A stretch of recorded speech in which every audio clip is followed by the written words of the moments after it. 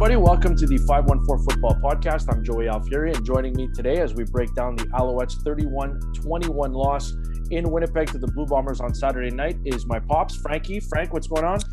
Hey, Joe, Jeff, Mike, doing good. You guys, how are you guys doing? Good, very good. I wish we were talking about an Alouettes win, but things are going to be interesting because the Owls did clinch a playoff spot because Hamilton beat BC on Friday night. But hosting a playoff game would certainly be nice, but they've got some work to do before we do that. So Frankie's here. Roll call continues. Jeff, what's going on, my brother? Oh, as a favorite Alfieri son, I'm good to go, ready to roll and dive into this one. All right. And the only one of us who's played somewhat competitive football. It's not somewhat. It's very competitive football. Former Concordia Stingers offensive lineman, my cousin, Michael Gravino. Mike, what's up? Nothing much. Been a really rough weekend with the Alouettes losing and also the Concordia Stingers in the playoffs. So trying to get through that, and hopefully next week's a better week. Yeah, I thought the Stingers had Laval on the ropes in the semifinal. They had a pick six from Ed Fillion's kid, and they end up having a lead in the first half, but then it got away from them in a hurry in the second half. So too bad for Laval, for Concordia. Sorry, Laval's going to the final. Is Ed Fillion still coaching Concordia? Yeah, he's a defensive coordinator. Yeah, he's a defensive coordinator. Nice. He had a really good first half. That defense, especially the offense, couldn't really get going. But just it's Laval, right? So you're playing in Laval. Those are tough games, and Laval's going to be Laval. So just ran away with it. Yeah, Stingers are done. Mikey, why don't you tell us about your team, les Maraudeurs du Collège Laval? Yes, we played Nicolas Gatineau this past weekend. It was the first round of the playoffs. We won 31-7. Really proud of my guys, and we're going next week against La Beauce. So that's the only team that beat us during the season. We're getting a rematch in the semifinals. Winner goes to the championship. Why don't you tell everybody what you're doing there, Mike, for Collège Laval? I'm helping coach the offensive line. We have a great group of coaches here. We're well prepared for this weekend, so we can't wait. Absolutely. So that's to go to the Bol d'Or? Exactly. So if we win, we're going straight to the Bol d'Or against the winner of the other matchup, which was Collège de Lévis and Collège de Bourget. To get to the Bol d'Or, they could have finally justify paying Mikey all that money. Yeah, I heard another rumor this week, guys. I heard another rumor this week that the college asked for financial aid to pay that salary. But then, oh my goodness! I don't think that college has any trouble with that. Mike, when is the game? What time? So the game is at 1:00 on Saturday at Collège Laval. So you're missing the Owls Bombers at Percival Molson. I'll have to watch that on a recording at night, sadly. Yeah. Fair. That's all right. Fair enough. It's for a really good reason. All right, guys. We mentioned it before. The Owls lose 31-21 in Winnipeg. They had a lead in that first half. They had a lead early in the third quarter as well. They couldn't hang on. We'll get into that momentarily, but I want to start with the game balls. And Dad, Frankie, why don't you give us your game ball for this game against the Winnipeg Blue Bombers? Who'd you like? All right. I liked on the defensive side of the ball, I like Nick Usher. And on the offensive side of the ball, well, it's William Stanback. And after thinking about it carefully, I got to give the game ball to William Stanback. He played a heck of a game in the first half. It's unfortunate that they didn't go to him in the second half, but kind of understandable when Philippe Gagnon went down. Things seemed to just unravel and fall apart, and he was having a harder time ripping off the 7, 8, 9, 10 plus yards that he was getting in the first half. So I think Stanback played a heck of a game and got 1,000 yards rushing for the season. So I'll give him the game ball. Yeah, 16 carries, 106 yards. He's averaging 6.6 in the game, and he was right over 6 yards a carry for the regular season as well. He had a long of 34. That set up one of the touchdowns. I think it was the Reggie White touchdown, if I'm not mistaken. Mm-hmm. Yes. So William Stanback, no doubt about it. That's a solid pick. Mike, you're going offense or defense with your game ball? I'm probably going to go defense there, so I want to congratulate Reggie White Jr., first TD, hopefully, of many in the CFL. But I have to give it to Nick Usher. Yes, Stanback had a great game, especially when after Gagnon went down.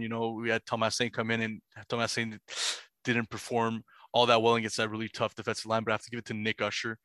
He did, in my opinion, force that fumble. That was a scoop and score for Jamal Davis. So yeah, 7 tackles. My guy is Nick Usher. Yeah, he didn't get the forced fumble, but I'm with you because they gave it to Greg Reed, but Greg Reed tripped up Brady Oliveira, and the ball started coming out, and Usher got him from the front, and the ball popped out. But that was a scoop and score, and Alouette's defensive touchdown was a very, very nice surprise. So we've got one for Stanback, one for Usher. Jeff, where do you want to go with your game ball? Like father, like son, I'm going to tilt this back into Stanback's favor here. Just talk about a guy who could lower the boom and ran over a couple of Blue Bombers. That long run was very nice. I think he kind of threw a defender off of him a little bit there towards the end. Mm-hmm. And I'm really liking what he's doing. He's really wearing down the defense, I think. And with the defense and with the Alouettes defense playing at such an elite level, arguably top in the league, if not second to Winnipeg, they'll be in a lot of games and they'll be able to lean on him in the second half more and more. So I really want to see what Stanback can do the rest of the way into the playoffs as we've just clinched a spot. And hopefully those couple of games he got off for injuries or sickness give him a little fresher legs down the stretch here. And I really like what he's doing. I really want to see it moving forward into the second half. Yeah, stay away from the Korean barbecue at the food courts in Ottawa. That's why he missed the game in Ottawa, and he had a rib injury, I think, the week before. Against the Red Blacks. So, hopefully Stanback can stay healthy because that's a big key, I think, for this Alouettes offense. I might surprise you guys a little bit. I'm going to call him a special teams player. That's why he's getting my game ball. It's going to be a Darius Pickett. I felt like in the return game, the kickoffs, he was consistent. He finished 6 kickoff returns. He had 139 yards overall in the return game. He averaged over 23 yards per return. He had a long of 31, so it wasn't flashy. He didn't break a long one or anything like that, but he finally gave them some consistency in the return game. And I thought their field position for the most part was halfway decent. It was better, it seemed, than in any other game since Mario Alford's been out. So I kind of like the Darius Pickett. Mike, I don't know if you want to weigh in on that one, what you thought of Pickett in the return game. Yeah, I think he's like the 3rd or 4th returner that the Alouettes have had this year. I think he did really well, especially those 2 first kickoff returns. Really gave good field position for that offense. Really, he was just bouncing off guys. He looks like he's a tough guy to tackle. He's really, really, he really did play well that game. And it's a really good game ball. Yeah. Anybody else, Dad? You want to jump in on Pickett? Nice, solid on his feet. Like Mikey just said, he bounced off some pretty hard tackles, and he was kind of hard. He was kind of hard to bring down. He brought them, like he placed them in great field position. They were past the 35 many times, 40, 42 yard line off kick returns. So he did it well. He did it well. Actually, if memory serves me correctly, a couple of weeks ago, I had mentioned that when we were talking about potential kick returners and what have you, that Pickett was the best one of the lot. So, and I think I disagreed with you at the time, and I think time has proven you're right because he looks better than Asher. He looks better than Reed. Yeah, definitely. He looks better than Bray. Bray. Bray broke the long, was it a punt return at the end? And, he does a punt. Dequoy got called for a block in the back. So there was that. That was it seemed like they were finally going to get a break on special teams, but again, it wasn't meant to be. But you're right. Time has proven you're right because Pickett played well. So I'm giving him my game ball. So Mikey had Nick Usher, who's really come a long way, by the way, guys. I feel like early on in the season, like he was a splash signing. Before the season started, I thought that he'd lead the league in sacks with this new Montreal Alouette front. It hasn't played out that way, but Usher's gotten better as the season's gone on. We have 2 for William Stanback, who ran for over 100 yards in this game, and I'm giving it to Darius Pickett. So let's get into the 31-21 loss now that we've handed out the game balls. Mike, I know last week you wanted to talk about the third-string center, Patrick Davis, who got the start against the Riders. We didn't have time to get into it. He was a healthy scratch this week, so I think that kind of tells you what they thought of him. Yep. And it's a tough place to play in Winnipeg. To play center as a rookie is not ideal. So they went with the veteran Christian Matt. But I know that you texted me throughout the game that you didn't like the guard play in this one, especially after Philippe Gagnon went out with the injury. Yeah, so playing against Winnipeg, that defensive line is just really, really, really good. And we had David Foucault having a hard time at the beginning, and then obviously Thomasin when he came in. I think just the whole game he had a really, really tough time, especially in the pass pro. He was just getting backed up, backpedaling almost to Trevor Harris, giving Trevor Harris no time to really get set and get a rhythm the whole game. So it was just really rough on the offensive line standpoint. Against Winnipeg, which is pretty common around the CFL, I think, yes, that defensive line, they have the Stowe, Willie Jefferson, all those guys together with Jeff Code as well. It's not an easy task. Yeah. And Dad, you had a stat. You were telling me about a stat before. How many 2-and-outs when Gagnon went out? Three consecutive, which basically took away any momentum that they may have had. The other thing, it took away the run game. Stanback wasn't ripping off large chunks of yards like he did in the first half. It's tough. And you know what? We talk about quarterbacks and we talk about how valuable running backs are or receivers. But if the O-line doesn't do its job by opening up holes for these guys, then basically it's tough for a running back, even a quality running back like Stanback, to get the yards that he gets. It's tough for a guy like an experienced quarterback like Trevor Harris. Whenever the line gave Harris enough time to throw the ball, he found his open receivers. So it just. The question I have for you guys is, what are our options on O-line right now? Because they dressed Thomasin. They've got. I mean, Thomasin is a rookie, hasn't played all year. Foucault is playing right guard. I mean, I'm personally not a fan of the guy, but look, he's in at right guard right now. So when we're looking at the last two games of the year, what are our options? Well, I think you can go. So the 6th lineman was Thomasin. The 7th lineman was Mathieu Girard, who they activated this week. He's a 30-year-old kid, played for Les Carabins, was a former Tiger Cat, but I don't think he's played football since like 2018. And like he's been out of the league for a couple of years. So the fact that Danny Machocha went out and got, a guy, I guess, that he was familiar with from the University of Montreal, I don't know. That kind of tells me everything I need to know about the situation. I think it gets tricky. And look at us, like we're giving the offensive line some love, and Mikey's not even in it yet. He's not even the one doing it. But I don't know. Do you put Nick Callender, a rookie American, in at, let's say, right tackle, and then move Landon Rice inside from the right tackle spot, and then? What do you do? Like you're down the depth chart. Like, who are you going to put at center? Like Jameson's out. Jameson's on the 6-game injured list. Brown's out. If Gagnon can't play, so Foucault's going to have to play. Brown got hurt against Toronto, so I don't know what your options are. But listen, going into the off season, guys, just to give you an idea, I think we talked about it last week, Mikey and Jeff and Dad. Like, Jason Lauzon-Seguin was a free agent signing from Ottawa. He was probably going to start at right tackle. Trey Rutherford was one of your most consistent offensive linemen in 2019. You invested a 2nd overall pick in him a few years ago. He retired to be a police officer. So you're 2 starters down right off the hop. They retired right before the start of the season. So those are 2 guys that are down. So 2 backups have had to come in. So Gagnon's done a good job. I think overall, Landon Rice is not flashy. Great job.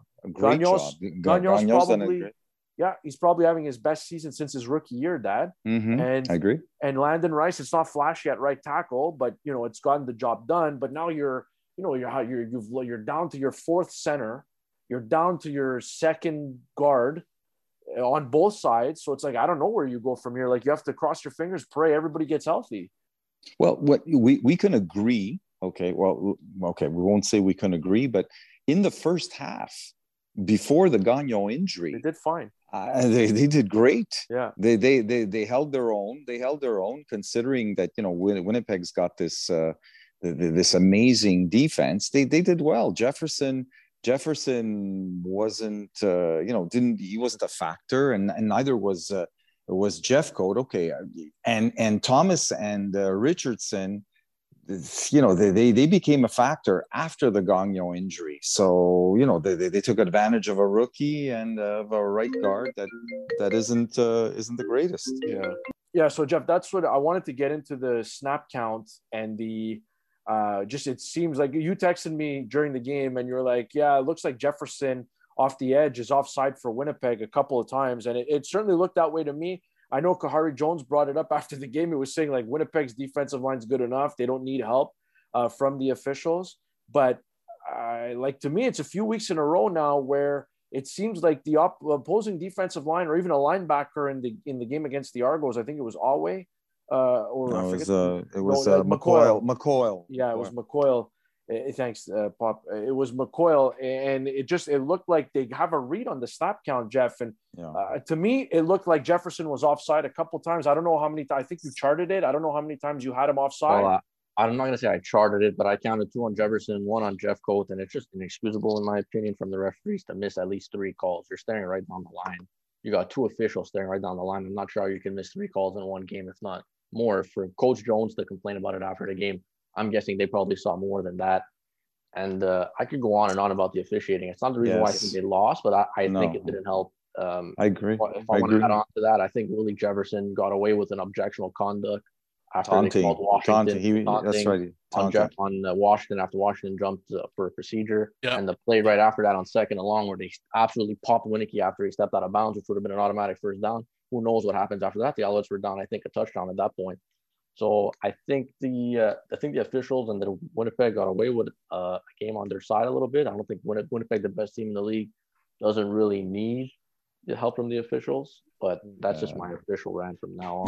The other thing, this is what I want to know. And like Jeff just said, I'm not saying they lost because the officiating was bad or the calls went against the Owls. Jeff, you forgot that play in the first quarter when you and I were watching the game where was it Darwin Adams had grabbed a guy and just slammed him to the ground, and there was no unnecessary roughness on roughness. There was that too. You're right. Yeah, and that was another touchdown right after that. They scored correct touchdown right after that. Back to 15 yards. Yeah, it was a Dembski shovel.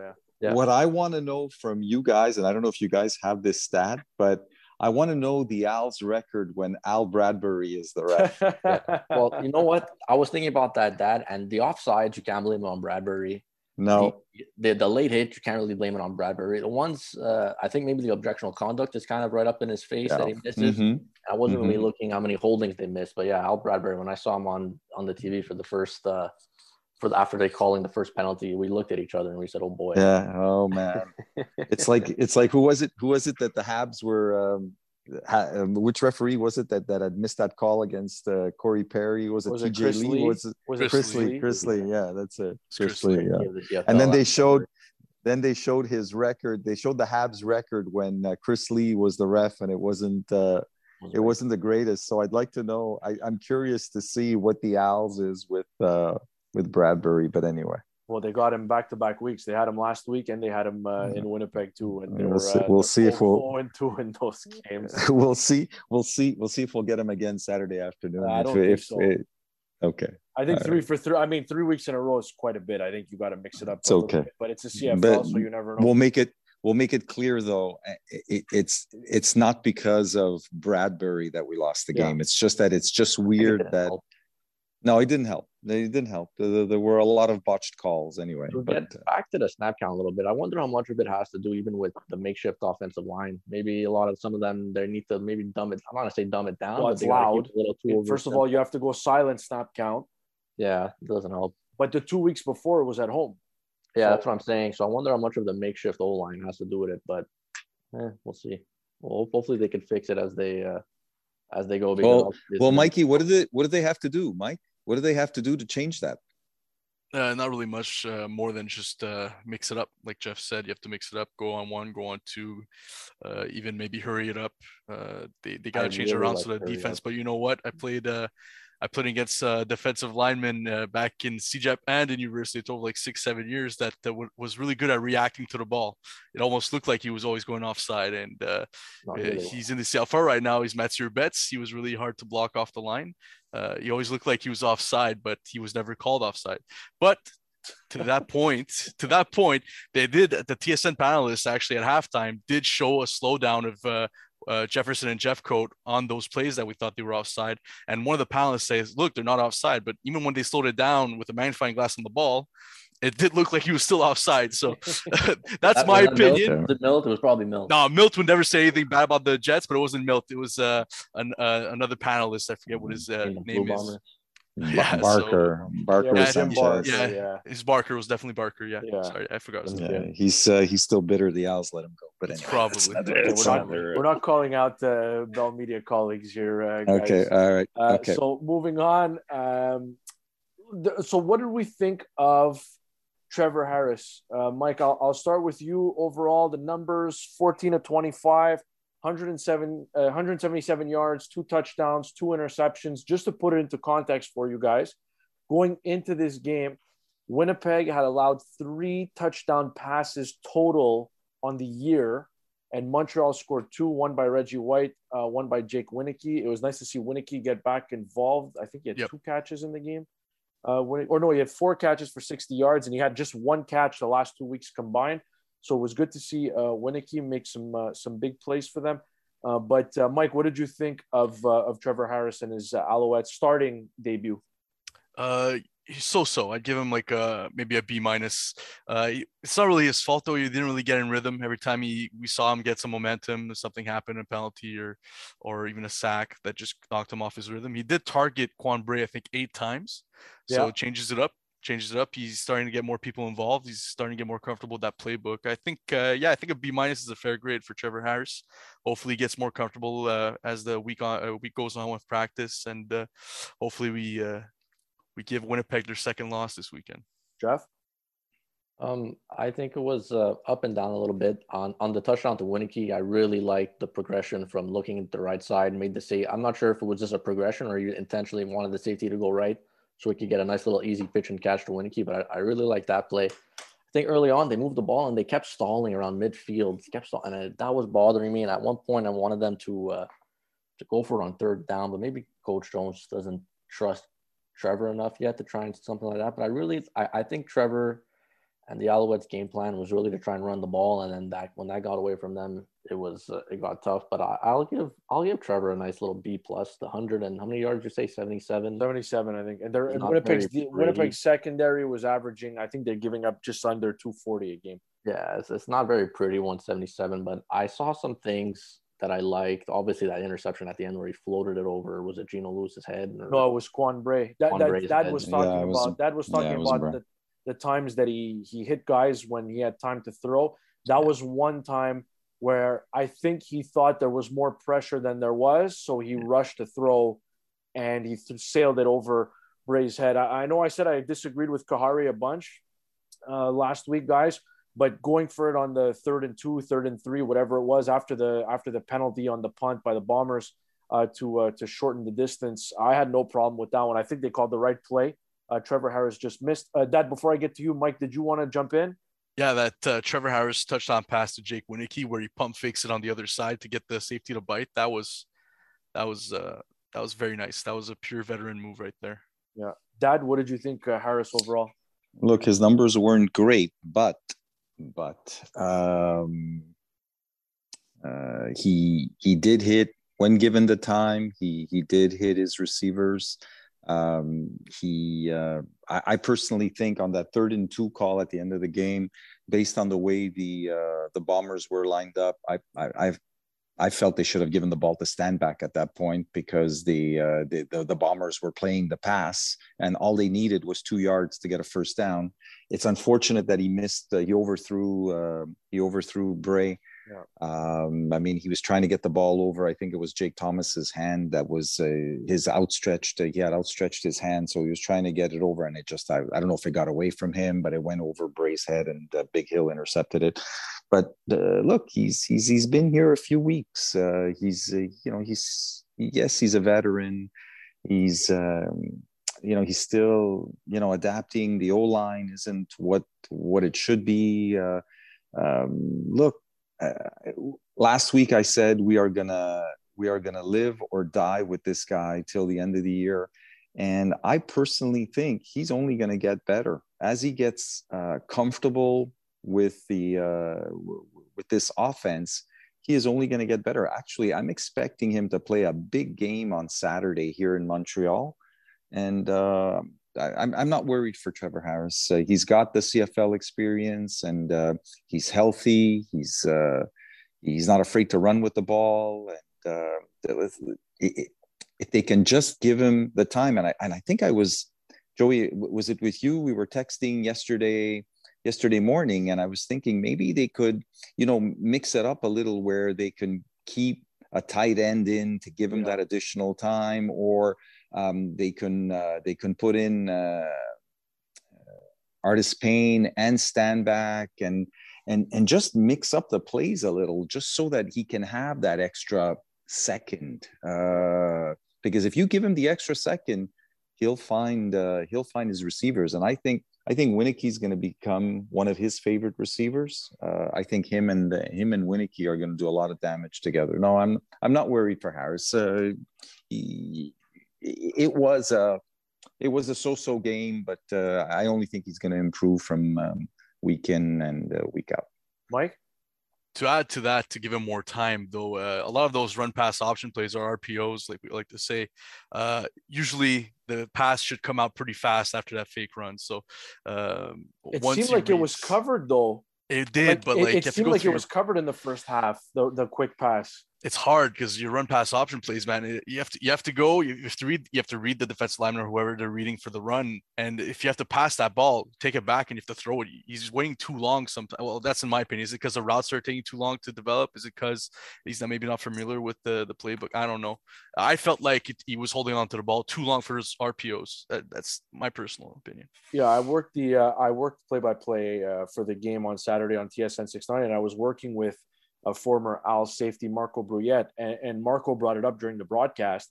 He said, like, the ball, his first read seems to be covered all the time, and obviously Marco's a safety, so he knows. Yeah. I mean, coverage is right up his alley. He knows better than any of us. But Marco seemed to think that the Bombers covered the first read. The thing I find interesting, and we talked about this last week, I think it was you and I, Dad, on this podcast, but the balance between running and passing. So obviously you have the best tailback in the league, so you want to feed him the ball. But Trevor Harris is a guy who I feel like, to get into a rhythm, he needs to throw a lot of quick, short passes, and those tend to add up in a game. So in this game, he throws, it's 25 passing attempts. I think he's got to be, to get comfortable, I think he's got to be in the 30s. I'm not saying he's got to be up 40, 45, but I think he needs to be in the 30s. And I just wonder, if you don't get to run a ton of offensive plays, Dad, I wonder if he's going to be able to get into a rhythm. But then it's like you take touches away from Stanback to throw the ball a bit more, or vice versa. It's going to be interesting to see how they figure it out. I don't have the stats in front of me, but again, for 3 quarters, they were doing well. The injury, the 2 and outs started to accumulate, and so he was probably headed for 30 plus pass attempts, but that all changed. That all changed. They didn't have drives anymore, and so that's just what it is. It's just the way that game went. It's just so strange to say this, but offensive lineman goes down and everything just changed, and it's crazy. That's exactly what happened. Game ends 31-21. They danced with the Bombers, who are the best team in the CFL, for 3 quarters in Winnipeg, with a quarterback that's just been with us for a couple of weeks. They danced with the best team in the league. I honestly think that they can dance with anybody. They can dance with anybody. The thing is, there are things that they need to clean up. Penalties on special teams, that's gotta stop. It's brutal. That's gotta stop. It was 3 15-yard no yards penalties. One of them at least was on Zima, because there was a short punt. Yeah, it was a short punt. But there was a couple other ones too. You're right. They have to clean that up. That's gotta stop. It's there's 2 games left, and they're still, they got over half the yards in penalties, special teams. Yeah. That is their right now. That is their since Alford went down. That is the weak link of the team. It is special teams, whether it be coverage or whether it be offense, returns. Yeah, it's their weak link. So, but that has to stop. Jeff? So, you know what I think hurts, and we haven't actually touched on at all the last couple of weeks, is losing BJ Cunningham. I think that second down role that he had, he was catching and getting a lot of yards after the catch, kind of gone to Quan Bray. And I'm nothing against Quan Bray, but I think BJ Cunningham, the ball in his hands is probably better, and he's able to get open a bit more. So I kind of think maybe losing BJ Cunningham has been some one of those silent killer ones where now Winicky is getting more attention from the defense. So that's why we heard Winicky a lot less recently.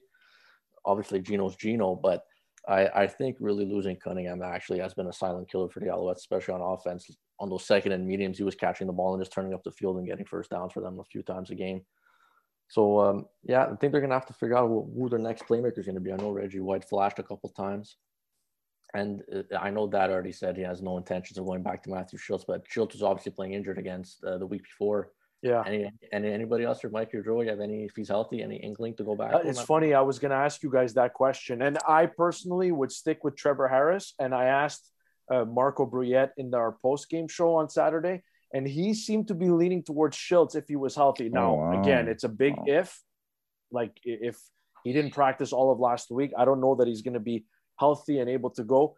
But Marco seemed to think, I don't want to put words in his mouth, so I don't want to quote him too much, but he seemed to think that Schultz, when he's able to move, is a better fit at quarterback for this offense than Harris, who is, a guy who kind of stands in the pocket.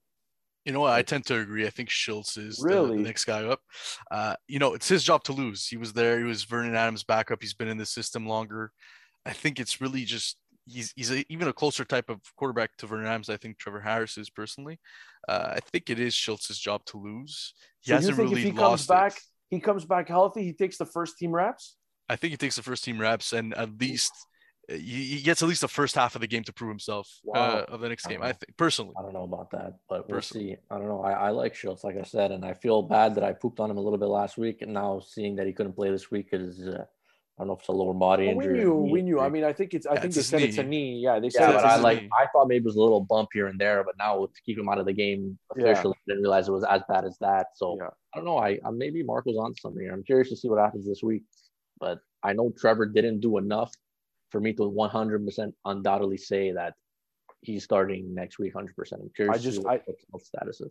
Yeah, sorry. I think I'm with Dad though on this one. I think if you're gonna win a Grey Cup, then I think you're going to do it with Trevor Harris. I don't think you're going to do it with Matthew Schultz. He's going to have to show. And listen, I know Harris won 2 Grey Cups as a backup quarterback. He hasn't done it either, but Trevor Harris is a guy who's won playoff games. He won one in Montreal in 2019. So we'll see. And I'll say this, guys, I don't know. I know, Dad, you and I were texting. I know you caught a lot of Toronto, Ottawa. I know you are what your record says you are, but I think the Alouettes are a better team than the Argos. Like 100%. They beat them easy 2 weeks ago. I know the Argos are in first place, but I think if Hamilton's rounding into form, if you find a way to get by Hamilton, if that's the first matchup, you scratch and claw a win, and you have to go to Toronto to play the Argos, I think you can walk into BMO Field and punch your ticket to a Grey Cup. I don't want to get too far ahead of myself, but the Argonauts do not impress me. I personally, sorry, Dad, let me just get this in. No, go ahead. Dad, I really need to get the first round home field advantage because I don't want to go into the Hammer. Because I think if we could beat Hamilton, but you won't go to the Hammer, guys. You won't go to the Hammer. They're playing this Friday night. Yeah, but you will, Dad. You will eventually. Oh, eventually for the Eastern Final. Eventually, yeah. I know. Right now, Hamilton's in second, Toronto's in first, but they are playing. They are playing. It can happen this week. We'll see. Well, I'm not impressed. Like the Argos, I mean, Duck Hodges at quarterback for Ottawa was subpar, and Toronto still, barely wins. But okay, enough about them. I want to talk to you guys very quickly because we only have a couple minutes left. There were some comments made before the game that I know the media in Winnipeg had a field day with. Tony Washington, during his media availability, told Herb Zurkowsky of the Gazette that he didn't think Winnipeg was all that good. He thought that their strength of schedule was weak. He said they played Edmonton a bunch of times. They played BC and they played Toronto.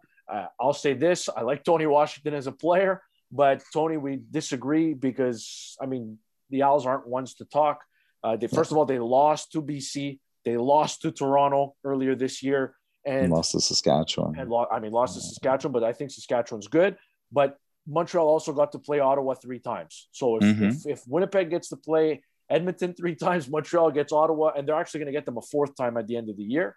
And Patrick Levels came out. It was a little more subtle, but Patrick Levels came out and said that he thinks that the Owls are a better team than the Bombers, which I hope they believe that. I just don't know if I would say that out loud. Obviously, they end up losing the game. Dad, you have an issue quickly with those guys speaking up?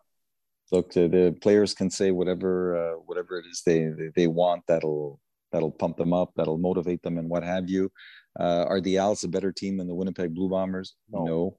There are 3 phases to a football game, and like we said before, special teams is the Owls' weak link. I think the Owls' defense is as good as any defense in the CFL. It's the offense. Winnipeg. I think the Bombers in all 3 facets of the game. That I think that the Winnipeg is better. On offense, they're more consistent. On special teams, it's not close, and on defense, I think they're better. Agreed. It's agreed. It's agreed. I don't disagree with you. You look at their record, and they are 11 and what is it? 11 and 1. Yeah. Yeah. It's they are the cream of the CFL right now. So no, I look. I don't put much stock in what players say before a game. I always was the type to you do your talking on the field, not before, but whatever. Yeah, Jeff. It is what it is. The Alouettes played a perfect road game. I really didn't come away thinking Winnipeg is this almighty power in the CFL. Curious to see what happens this weekend coming up. I think it's going to be a heavyweight tilt. I want to see who's going to be at quarterback. I want to see what the Alouettes do at home. Maybe Mr. Bradbury won't be officiating the game, and we'll see what happens. I honestly think the Alouettes could beat anybody, especially with the defense. The defense is arguably, I think, the best I've ever seen. I agree too. They had consistent pressure like they've gotten from this front 4, and even when they want to blitz, is something I think we haven't seen in a long time.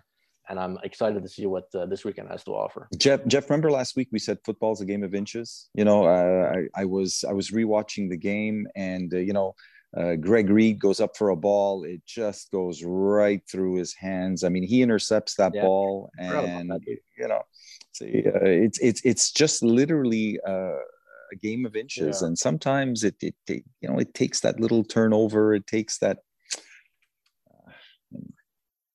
It is what it is. Yeah, it is. It is what it is. Mike, we've got about 20 seconds. You want to give me final thoughts for the weekend? You know what? The Alouettes, they shoot themselves in the foot a lot. A lot of bad penalties. I think a lot of their losses, they lost it themselves this year. A lot of bad penalties. And I think if they clean that up, I think they're one of the best teams in the league, to be honest. Yeah, that's what Patrick Levels says. He said that he can tell you the turning point of every game that they've lost rather easily. All right, guys. It's been fun. Next game, Alouettes taking on the Bombers at Percival Molson Stadium, Saturday at 1. Thank you for listening. Subscribe to the podcast and give us 5 stars if you enjoy it. Have a great week, everybody, and we'll talk next week.